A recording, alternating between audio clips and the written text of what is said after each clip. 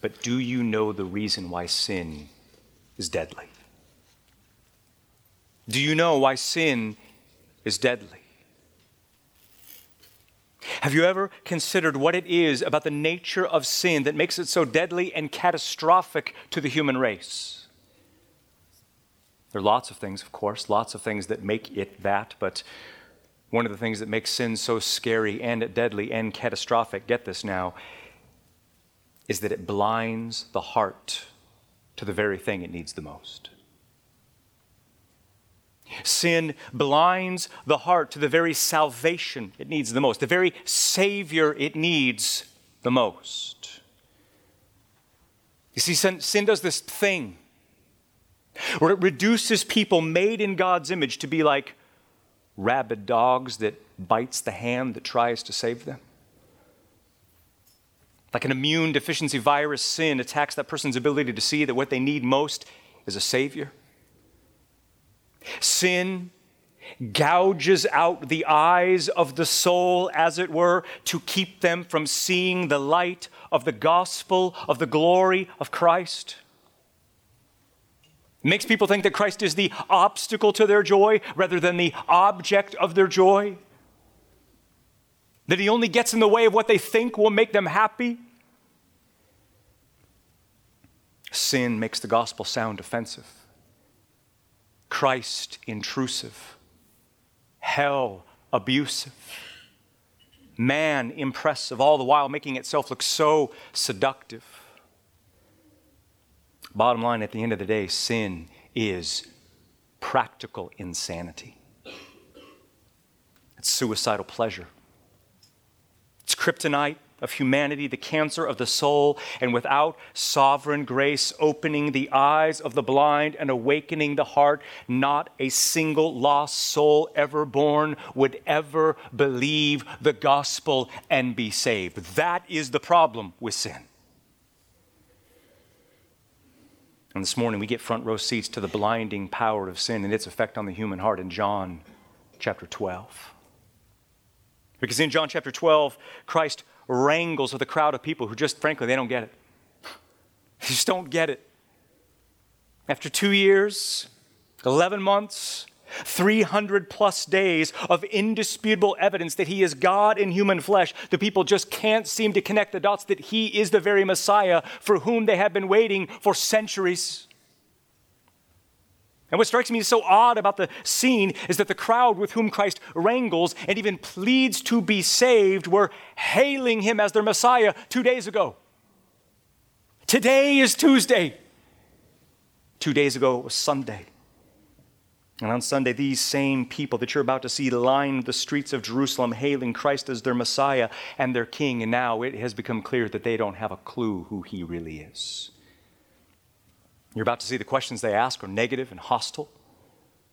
The answers Christ gives offend them and irritate them. Everything Christ says makes the people bicker and complain. In fact, Christ could barely say anything without the crowd resisting in some hostile way. And all it does is awaken us to the reality that despite their flattery and enthusiasm just 2 days ago, they are in fact blinded by their sin and on the brink of murdering their own Messiah, which is of course exactly what they do. And here's the thing about that sin-blinded murder of the Messiah is exactly what Isaiah predicted 700 years before this moment in Isaiah chapter 53. And that's where we're going to be next week. It's where we're going to be the week after that. And who knows, maybe even the week after that. And that chapter, that prophecy, is arguably the greatest chapter of Christ in the Bible. And yet, to heighten the suspense of that chapter, to prepare you for that chapter, I wanted to see its fulfillment in what was predicted first. I want to see the very rejection that Isaiah described in Isaiah chapter 53. And I want to see it here in John chapter 12. Because in Isaiah 53, Isaiah predicted this. Listen carefully. He, the Messiah, the servant, he was despised and forsaken of men. A man of sorrows and acquainted with grief. And like one from whom men hide their faces, he was despised, and we did not esteem him. And there it is, scorned by the ones He came to save. Denied by the ones He came to deliver, rejected by the ones He came to redeem. That's exactly what John chapter 12 is, and yet do not be fooled. Do not be fooled, beloved, because sad though this chapter is, you are not going to feel sorry for Christ. Because what John chapter 12 is, and obviously we can't cover everything, but what John chapter 12 is His final sermon to the people of Israel. It's a chapter in which He loads up the double-barreled shotgun of the evidence that He is the Messiah, and then He pulls the trigger. It's His final public appearance in John. He goes out with a bang. It's His grand finale, His 1-2 punch, a fireworks display of theological majesty, and all of it is designed to persuade these Jews on the brink of hell that Christ is a treasure worth giving everything up for. And I know you're not Jews, let alone unbelieving ones, but you've still come to the right place. This is still the right sermon for you because what you're about to see is compelling and beautiful and practical, not because what you're about to see is about us and our problems, but it is about the supremacy of Christ, and that's what we need for everything in life. So here we go, John 12, 27 through 36, the final sermon of Christ to the lost sheep of Israel. Here's where we're going. This morning, I want you to see from our text two theological certainties. Two theological certainties that will make you great theologians of the cross. Two theological certainties that will make you great theologians of the cross. And maybe you don't want to be that. Maybe you don't want to be a great theologian of the cross, but you must be a great theologian of the cross. You have to be. Because that's where all true life change and transformation begins. Here we go. Theological certainty number one. Number one, the necessity of Christ's death as the means to God's glory. No, that's kind of long, but here it is again. The necessity of Christ's death as the means to God's glory. That is essential. And yet what you can't forget, what you must absolutely remember is that the scene here in chapter 12 is both geographically and chronologically explosive. Geographically, this chapter is a big deal because every moment in this chapter unfolds not only in Jerusalem, but even within the walls of the temple itself. You remember Jerusalem at this time was an absolute hornet's nest of hostility. Jerusalem was literally the most dangerous place on the planet for Christ to be, and yet here he is with his head, as it were, in the mouth of the lion. Chronologically, this chapter is massive because John chapter 12 puts us days, less than a week away to the most significant salvation event in history, namely the sin-bearing sacrificial death of Jesus Christ. And you see, that's the very thing that Isaiah 53 predicts, the very thing Isaiah 53 points to. And every moment that passes, the shadow of that execution looms darker and darker and heavier until Christ is almost very nearly crushed beneath the weight, forcing him to say things like this. Look at verses 27 and 28. Now my soul has become dismayed. And what should I say, Father? Save me from this hour? No. But for this reason I came for this hour. Father, glorify your name. A voice therefore came out of heaven and said, indeed, I have glorified it and I will glorify it again. And you see it there in verse 27. Whatever the topic of conversation was, has caused Christ's soul to become troubled and disturbed and dismayed. And yet that word there, that's not your everyday word for anxiety or butterflies in your stomach or knees that shake when you have to do something in public. No, that word literally means to boil water. That's the word that you would use to describe the confusion on a battlefield or the delirium that comes from a fever. And you know what the topic of conversation was, don't you? You know exactly what it was. The topic was the necessity of his death. sin-bearing, sacrificial, substitutionary death in the place of sinners, in which he takes upon himself the weight of the wrath, of the avalanche, of the anger of God. That was the topic. Look at verse 23. He announced to the crowd, the hour has come for the Son of Man to be glorified. What hour? What hour are you talking about? And very clearly, it has to be the hour of his death. And we know that it is because the very next verse he says this. He says, unless a grain of wheat falls into the ground and dies, it remains alone. But if it dies, it brings forth much fruit. Do you see? He is the grain of wheat. And he has to die. He just has to die.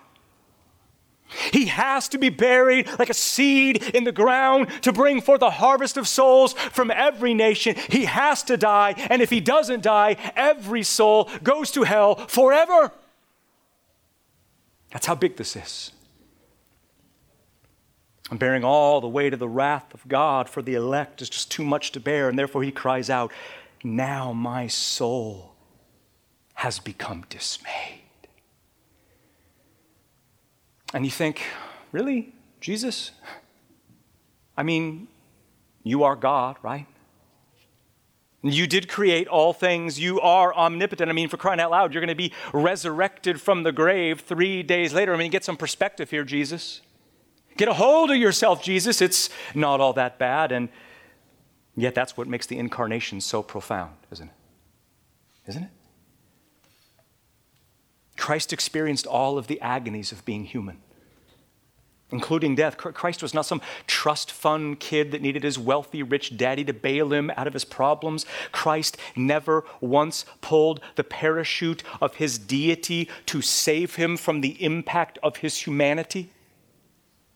No, he experienced, without ever sinning, he experienced real fear, real temptation, real pain, real agony, real torture, real death, and never once did he wave the magic wand of his deity to save him from his humanity.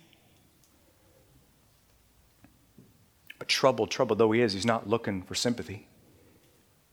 He's not looking to dodge a bullet. He's not looking for a way out. He's not looking for a loophole. He knew from all eternity that this was the plan, to be led like a lamb to the slaughter. And although he's not particularly thrilled about the idea of being beaten beyond recognition,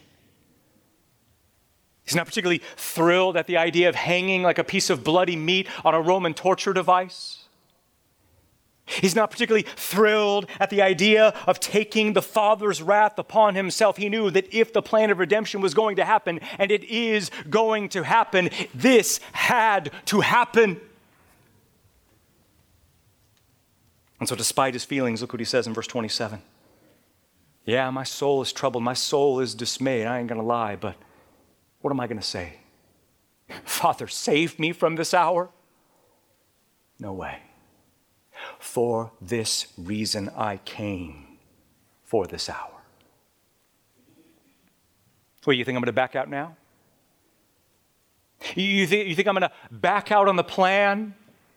Predestined from all eternity? You think I'm going to back out on the very reason why I showed up to the planet in the first place? And then he answers his own question in the most breathtaking way possible. He prays to the Father, verse 28. What should I say? Save me from this hour? No, Father, glorify your name.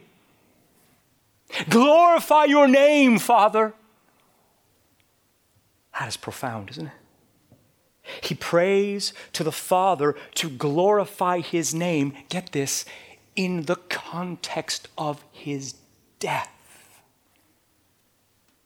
So what? What does that mean? What does that matter? What is the connection? And the connection is clear and unmistakable. Listen carefully. The Father was most glorified in the death of his Son.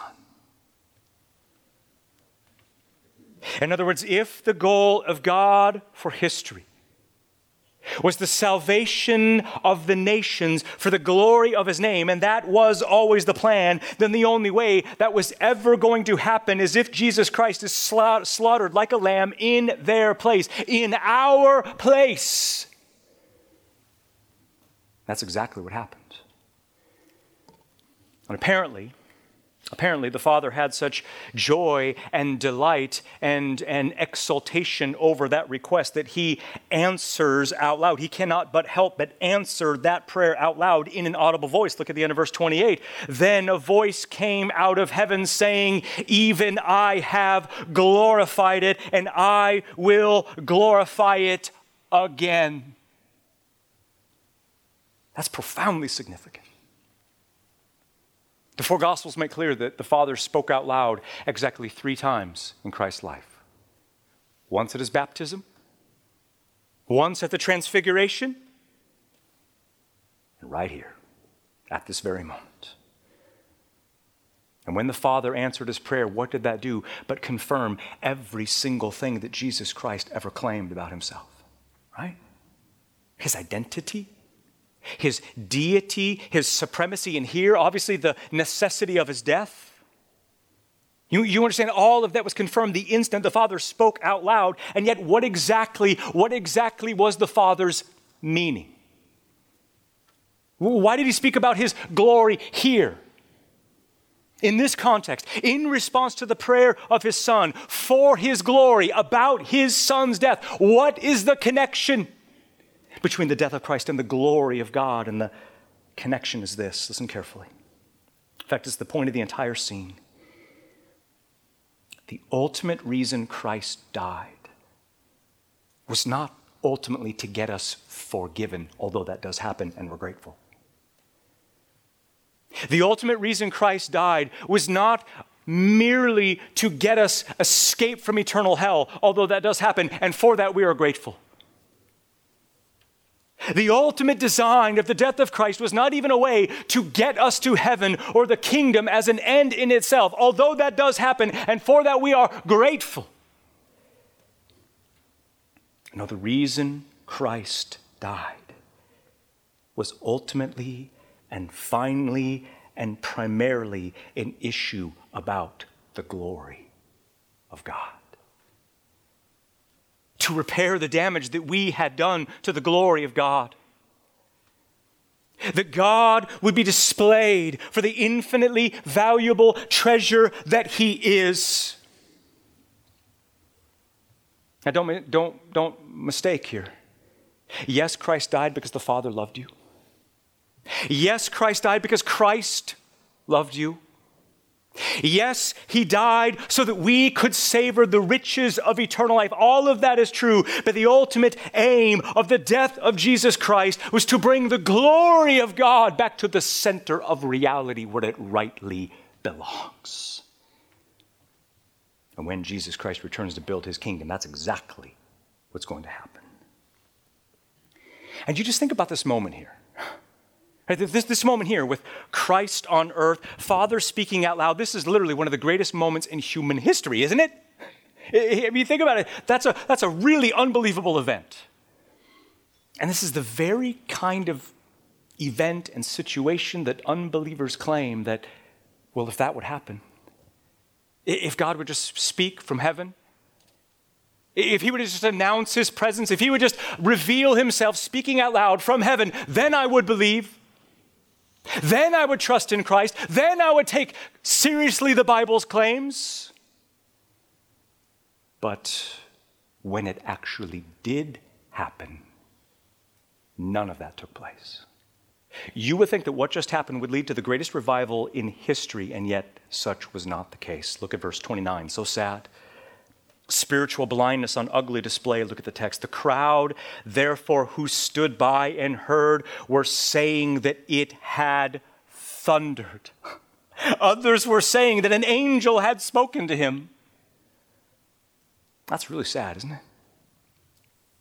I mean, apparently the voice of God is how you would expect it to sound, like thunder or the detonation of a bomb. And even though it broke the sound barrier and made the ground shake, very few, if any, understood this to be the voice of God himself. The skeptics thought it was thunder. Those a little more spiritually sensitive were open to the idea of it being an angel, but no one, very few, if any, understood this to be the voice of God himself, because the crowd was blind and dead and damned and helpless. And look at verse 30. Christ gives the reason why the Father spoke. Jesus answered and said, "This voice has not happened for my sake, but for your sake."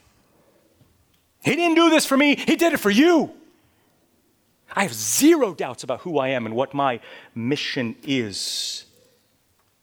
But the Father thundered from heaven to persuade you that I am everything that I have claimed to be. And yet the sad reality is, just like Isaiah predicted in chapter 53, they were not persuaded.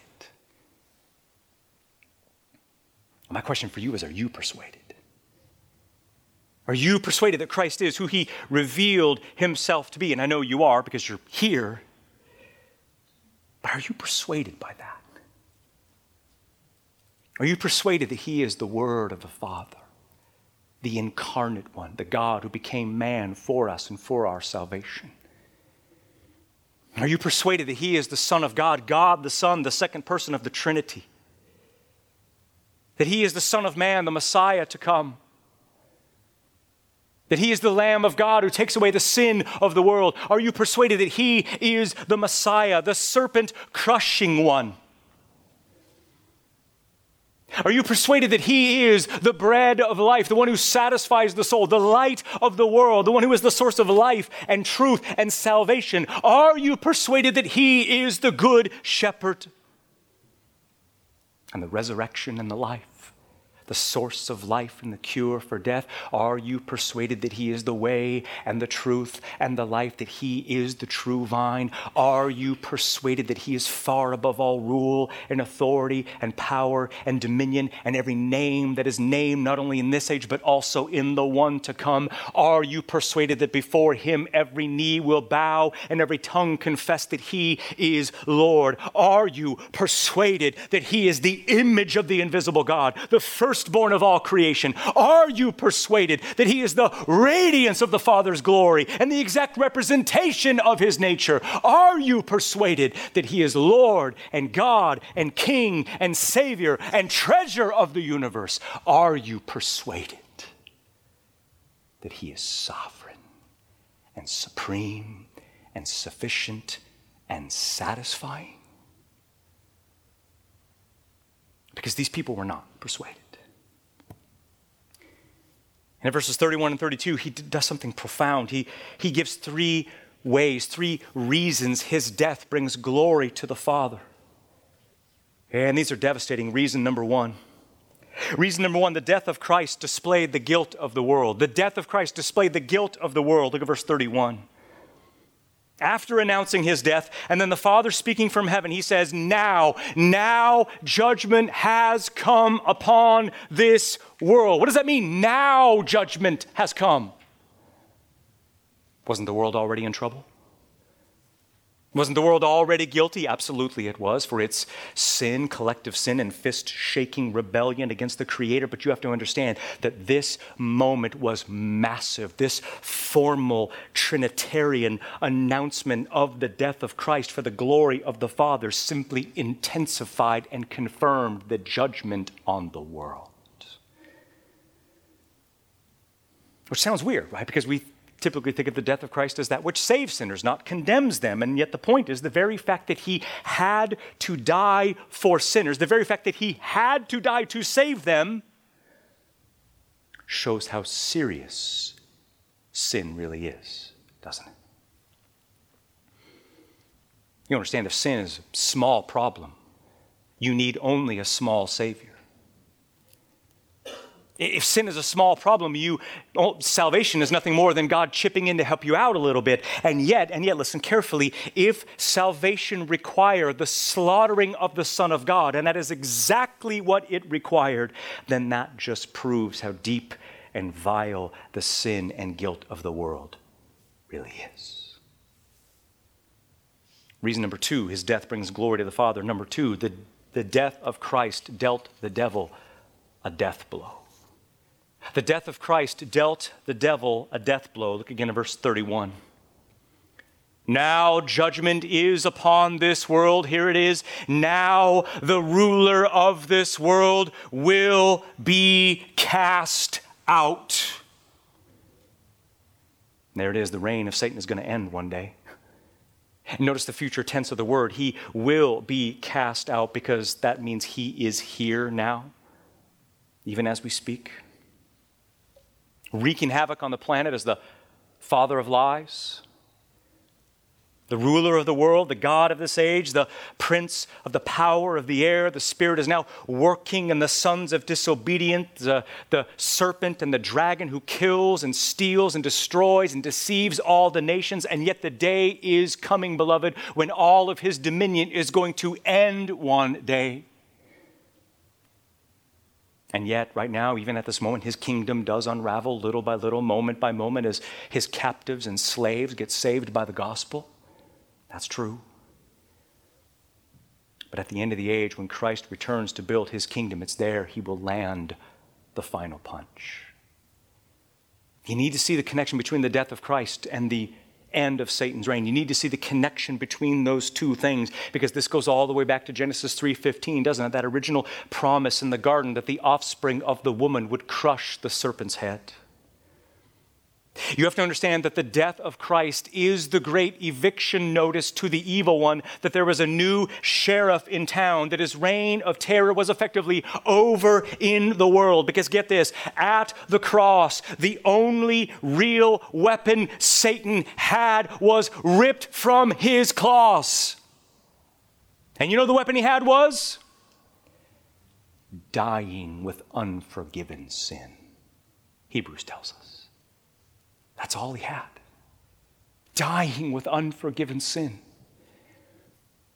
And yet death and sin were the very things Christ conquered. And so what that means is that the great dragon has been neutered and defanged and declawed, and it's just a matter of time before he is removed once and for all. And so, weird question, but I think it's a necessary question, is, how is your theology of Satan?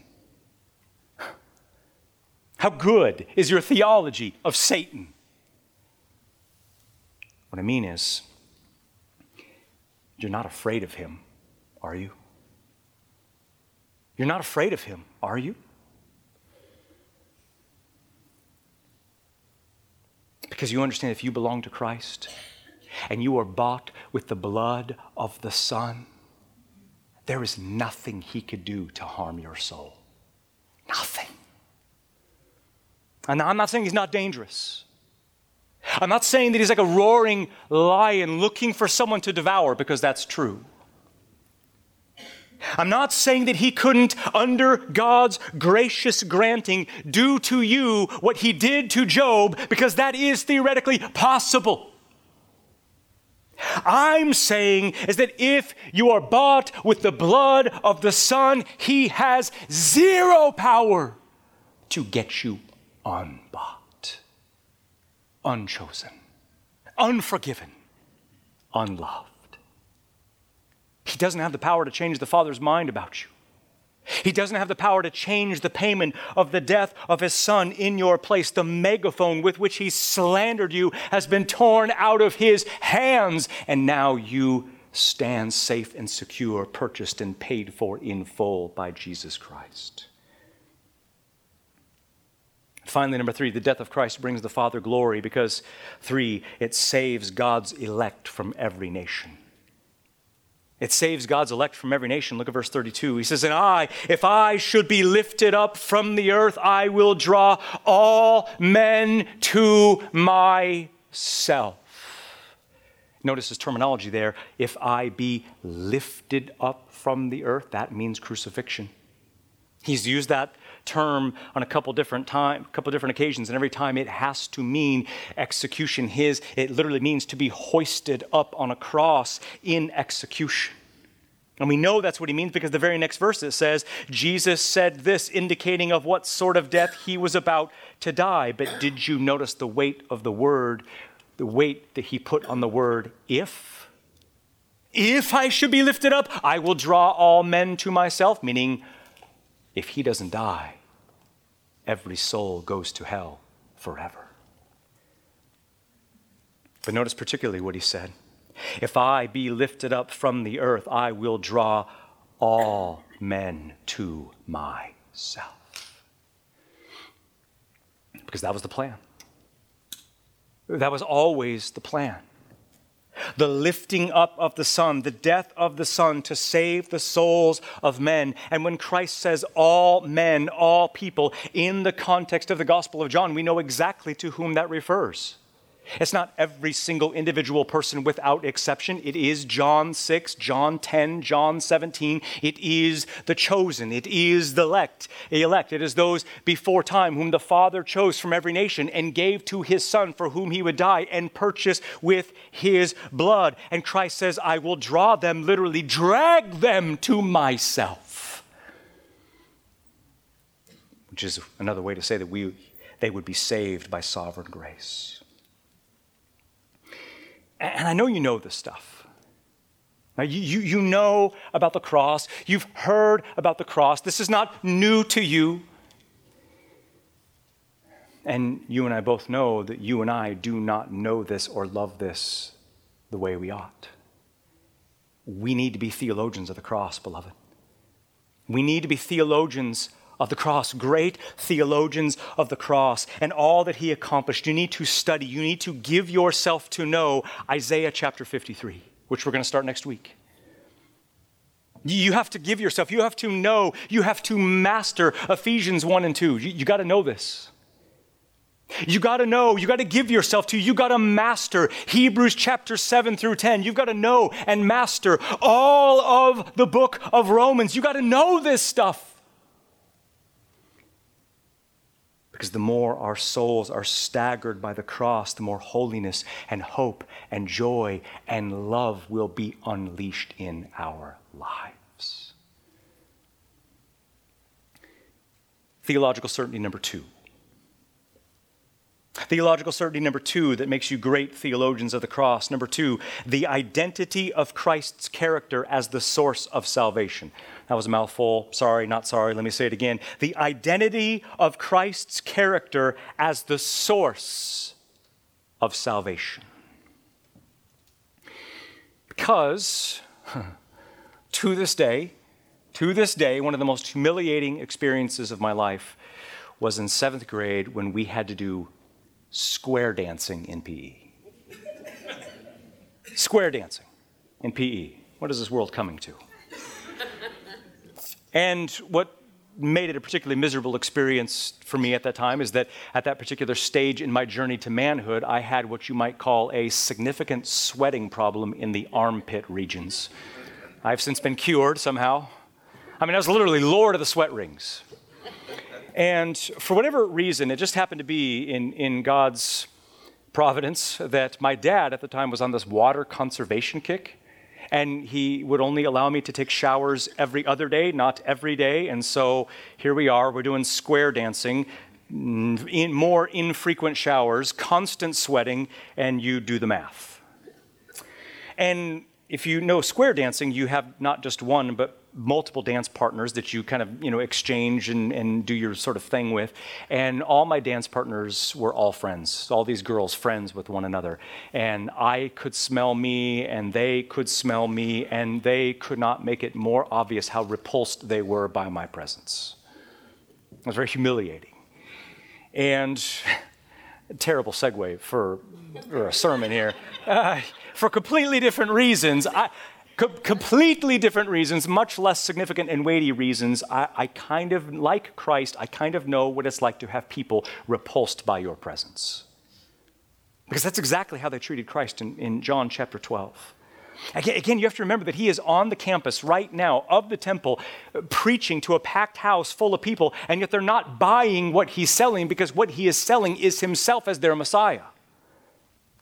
And look how they respond in verse 34. The crowd answered him, therefore, we have heard out of the law that the Christ remains forever.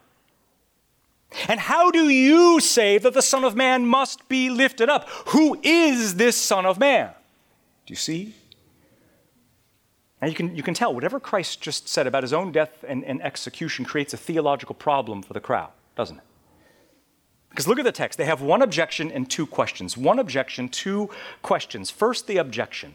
We have heard out of the law that the Christ remains forever. Just hold on a second, they say. Hold on a second. We read in the scriptures and we see a Messiah who is an eternal being, an eternal king who will reign forever. And guess what? They were not wrong about that. They were right about that. 2 Samuel 7, Psalm 89, Psalm 110, Isaiah 9, Jeremiah 23, Ezekiel 37, and Daniel 7 all say that very same thing. The Messiah would be an eternal being and reign forever. That much they got, they understood, they were exactly right. And yet, question one, how do you say that the Son of Man must be lifted up? Do you see? You claim to be the Son of Man, fine. But you seem to be saying that the Messiah must die, and that doesn't make sense because the Messiah is supposed to be an eternal king and reign forever. And again, they were exactly right. The problem is, they missed all that stuff in the Psalms and the prophets that showed that the Messiah would be betrayed and arrested and mutilated and murdered first, and then receive his kingdom. You ever hear of selective hearing? Hearing and believing only what you want to hear and believe? They had a selective theology. A selective theology that made a crucified Messiah unintelligible, and not even just unintelligible, but even offensive enough to kill him. Which brings us to question 2, verse 34. Who is this Son of Man? They are totally baffled. You call yourself the Son of Man? Fine. But you say that the Son of Man must die, and that doesn't make the least bit of sense because the Son of Man we see in Scripture is invincible and indestructible and will reign forever. And again, they were exactly right. I mean, they're looking at texts like Daniel 7, 13 and 14, which reveals the Son of Man coming to earth, reigning as king, being worshiped by the nations. They were exactly right. So you can understand their confusion when Jesus says that the Son of Man has to die. That's impossible. That cannot be. You must be talking about a different Son of Man. Who are you talking about? And you see, that was their problem. That was the problem. There was no other Son of Man. The suffering one and the sovereign one were one and the same. You see, they wanted what they wanted, and it blinded them to the text. It blinded them to Christ. Their fears and desires and longings and lusts and cravings made them misinterpret the Word of God and skew it to fit their own cravings and agendas. Have you ever seen people do this? Have you ever done this? Because I've seen parents twist the Bible, do exegetically and hermeneutically unthinkable things with the Bible to twist it, to make it sound like it affirms homosexuality because they had a kid who embraced that sin. I've heard people do magical things with the Bible to make it sound like it doesn't affirm eternal hell because one of their relatives died as an unbeliever.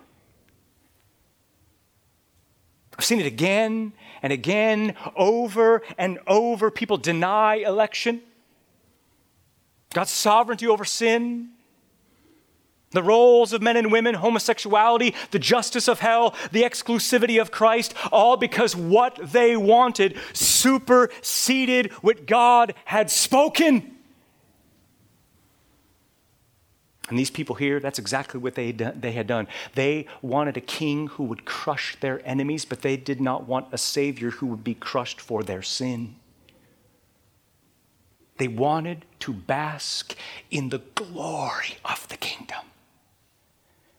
But they did not want to bow their knees with broken hearts and repentance and faith, and therefore Christ had to persuade them of who he was. Look at verse 35.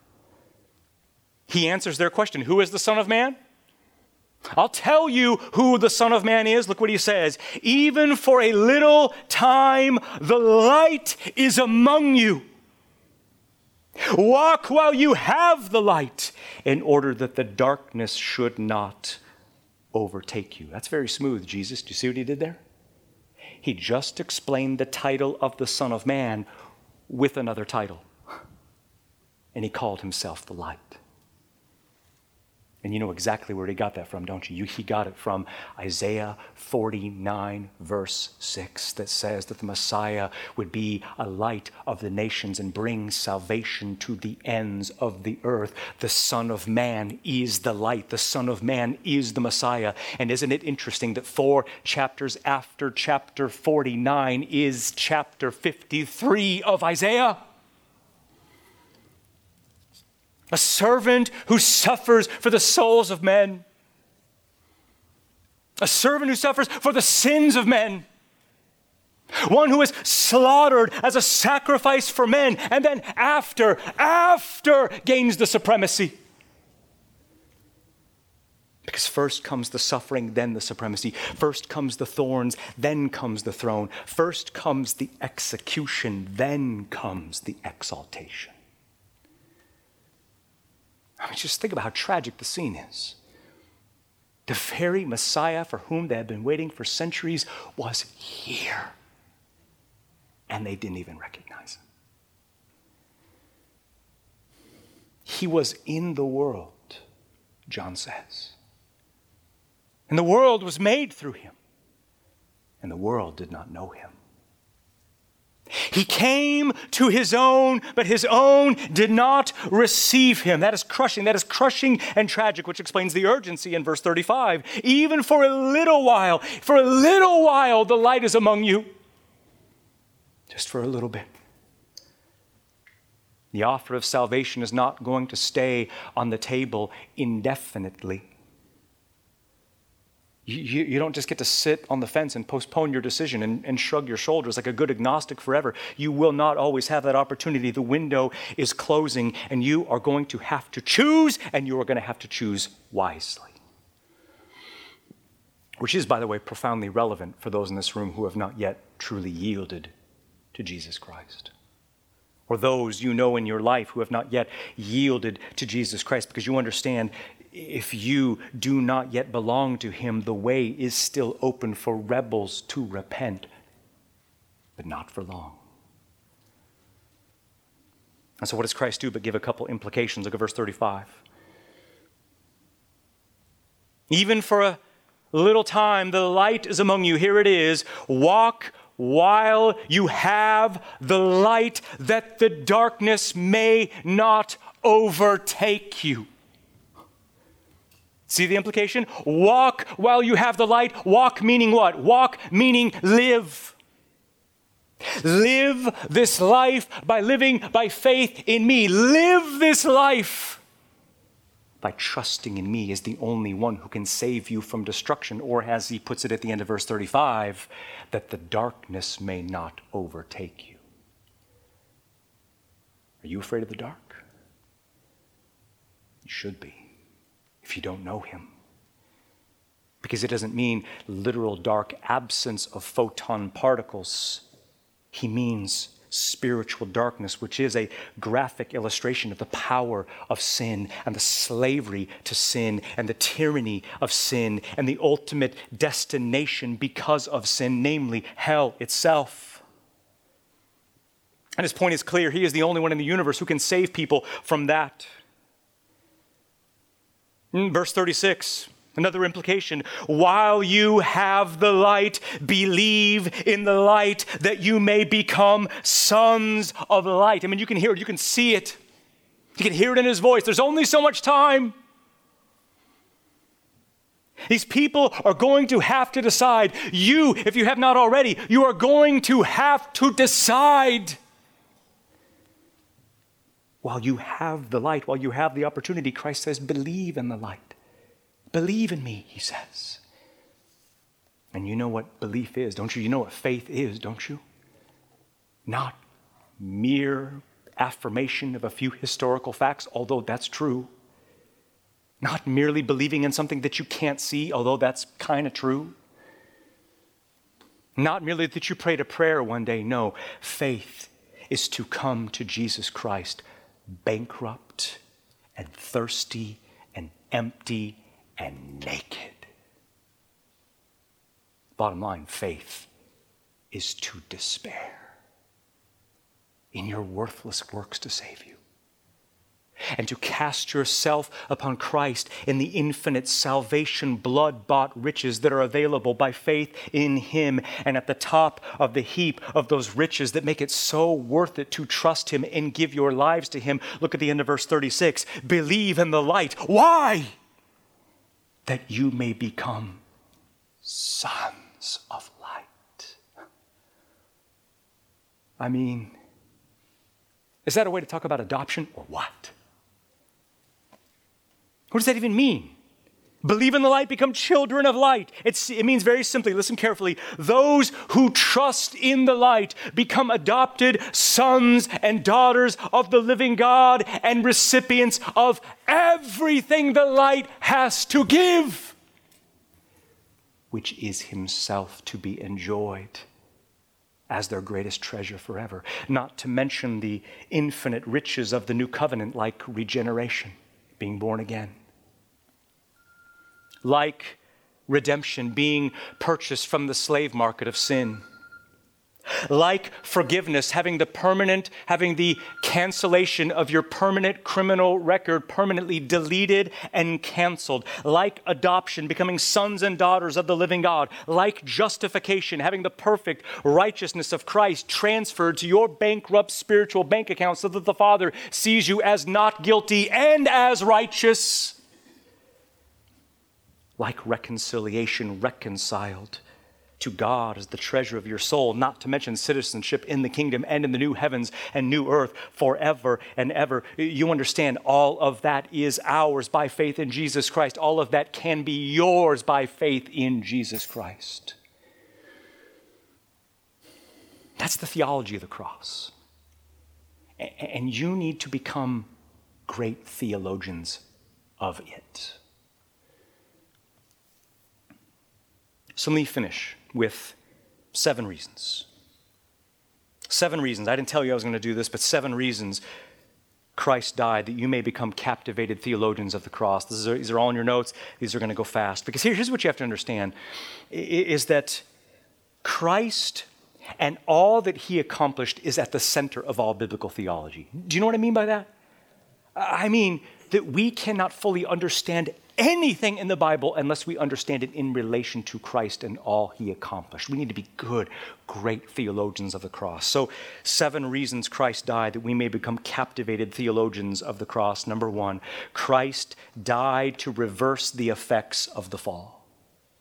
To reverse the effects of the fall. And when I say effects, I mean all of the effects of the fall. Not only will people be redeemed, but our bodies will be resurrected, our souls repaired, and all of creation will be restored. Jesus bought that. That will happen. And Colossians 1:15 through 17 says so. Number 2, Christ died to ruin Satan's kingdom, to ruin Satan's kingdom and topple it to the ground, because at this moment Satan's castle crumbles and shakes, and at the second coming his reign of terror will be over forever.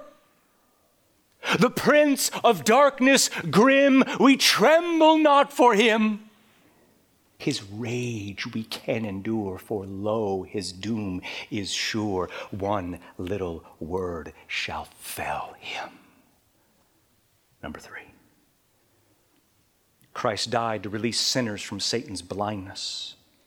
To release sinners from Satan's blindness. 2 Corinthians 4:4 is clear. The God of this world has blinded the minds of the unbelieving that they might not see the light of the gospel. But the God who is the God over the God of this world, namely Jesus Christ, died to deliver His people from the blindness of the evil one.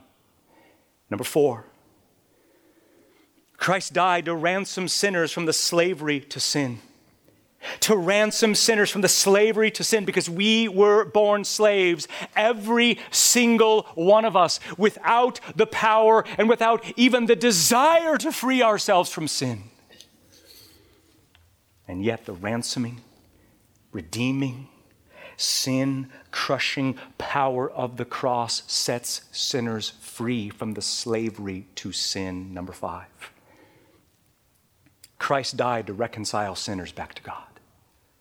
Christ died to reconcile sinners back to God, which was the point of the cross. You know that, right?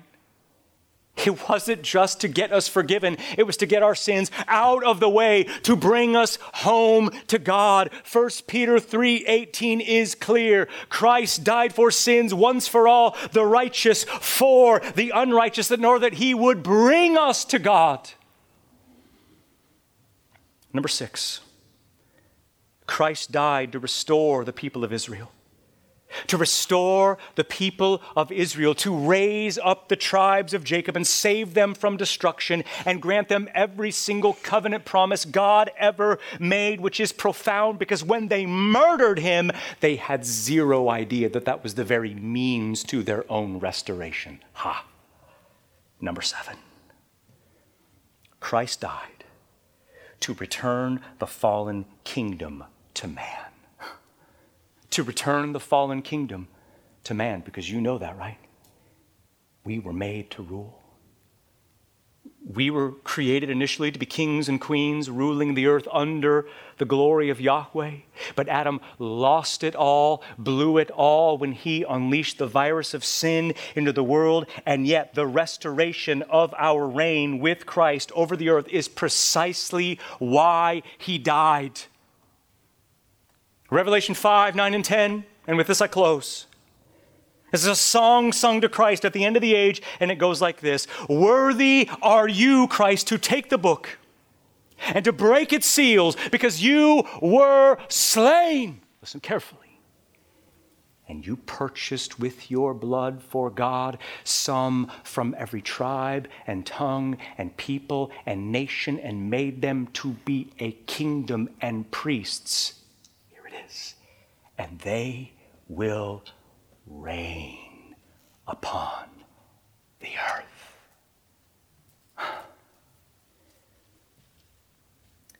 That is why the Lamb was slain, to make us kings and queens on the earth once again. That's good theology. Theology of the cross. That's the kind of theology that has the power to renew our minds and restore our souls and refurbish and renovate our lives for the glory of his name. That is the theology of the cross. And now we are ready for Isaiah chapter 53. Let's pray.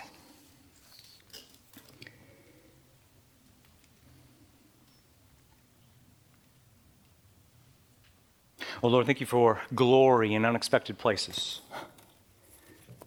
We forget, oh, Lord, that your word is a beautiful tapestry woven together in a way that only a divine, sovereign God can.